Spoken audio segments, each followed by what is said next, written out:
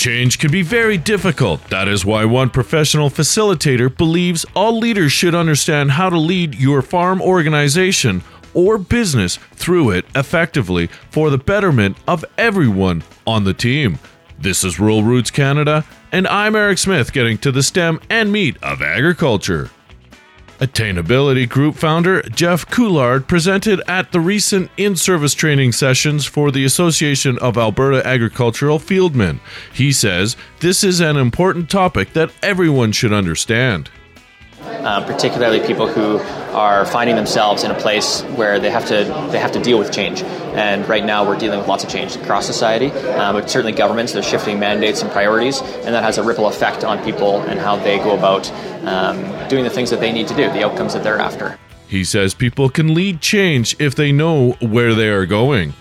One has to find the meaning behind the change and connect people to that meaning. So whether that's at the individual level or at the organization, we have to know what's the point of the change and why are we doing it this way.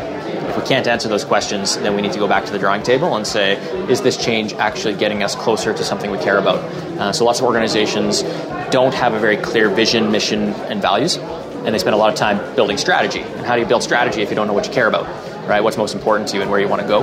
The end result is people who aren't sure how their individual efforts contribute meaningfully to the direction of the organization. So leading change, first and foremost, is about developing a sense of awareness and alignment within an organization, alignment to what's most important, so that people have something that they can attach to. For more on this story, go to ruralrootscanada.com.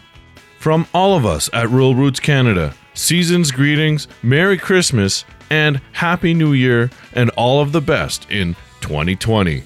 For Rural Roots Canada, I'm Eric Smith, getting to the stem and meat of agriculture.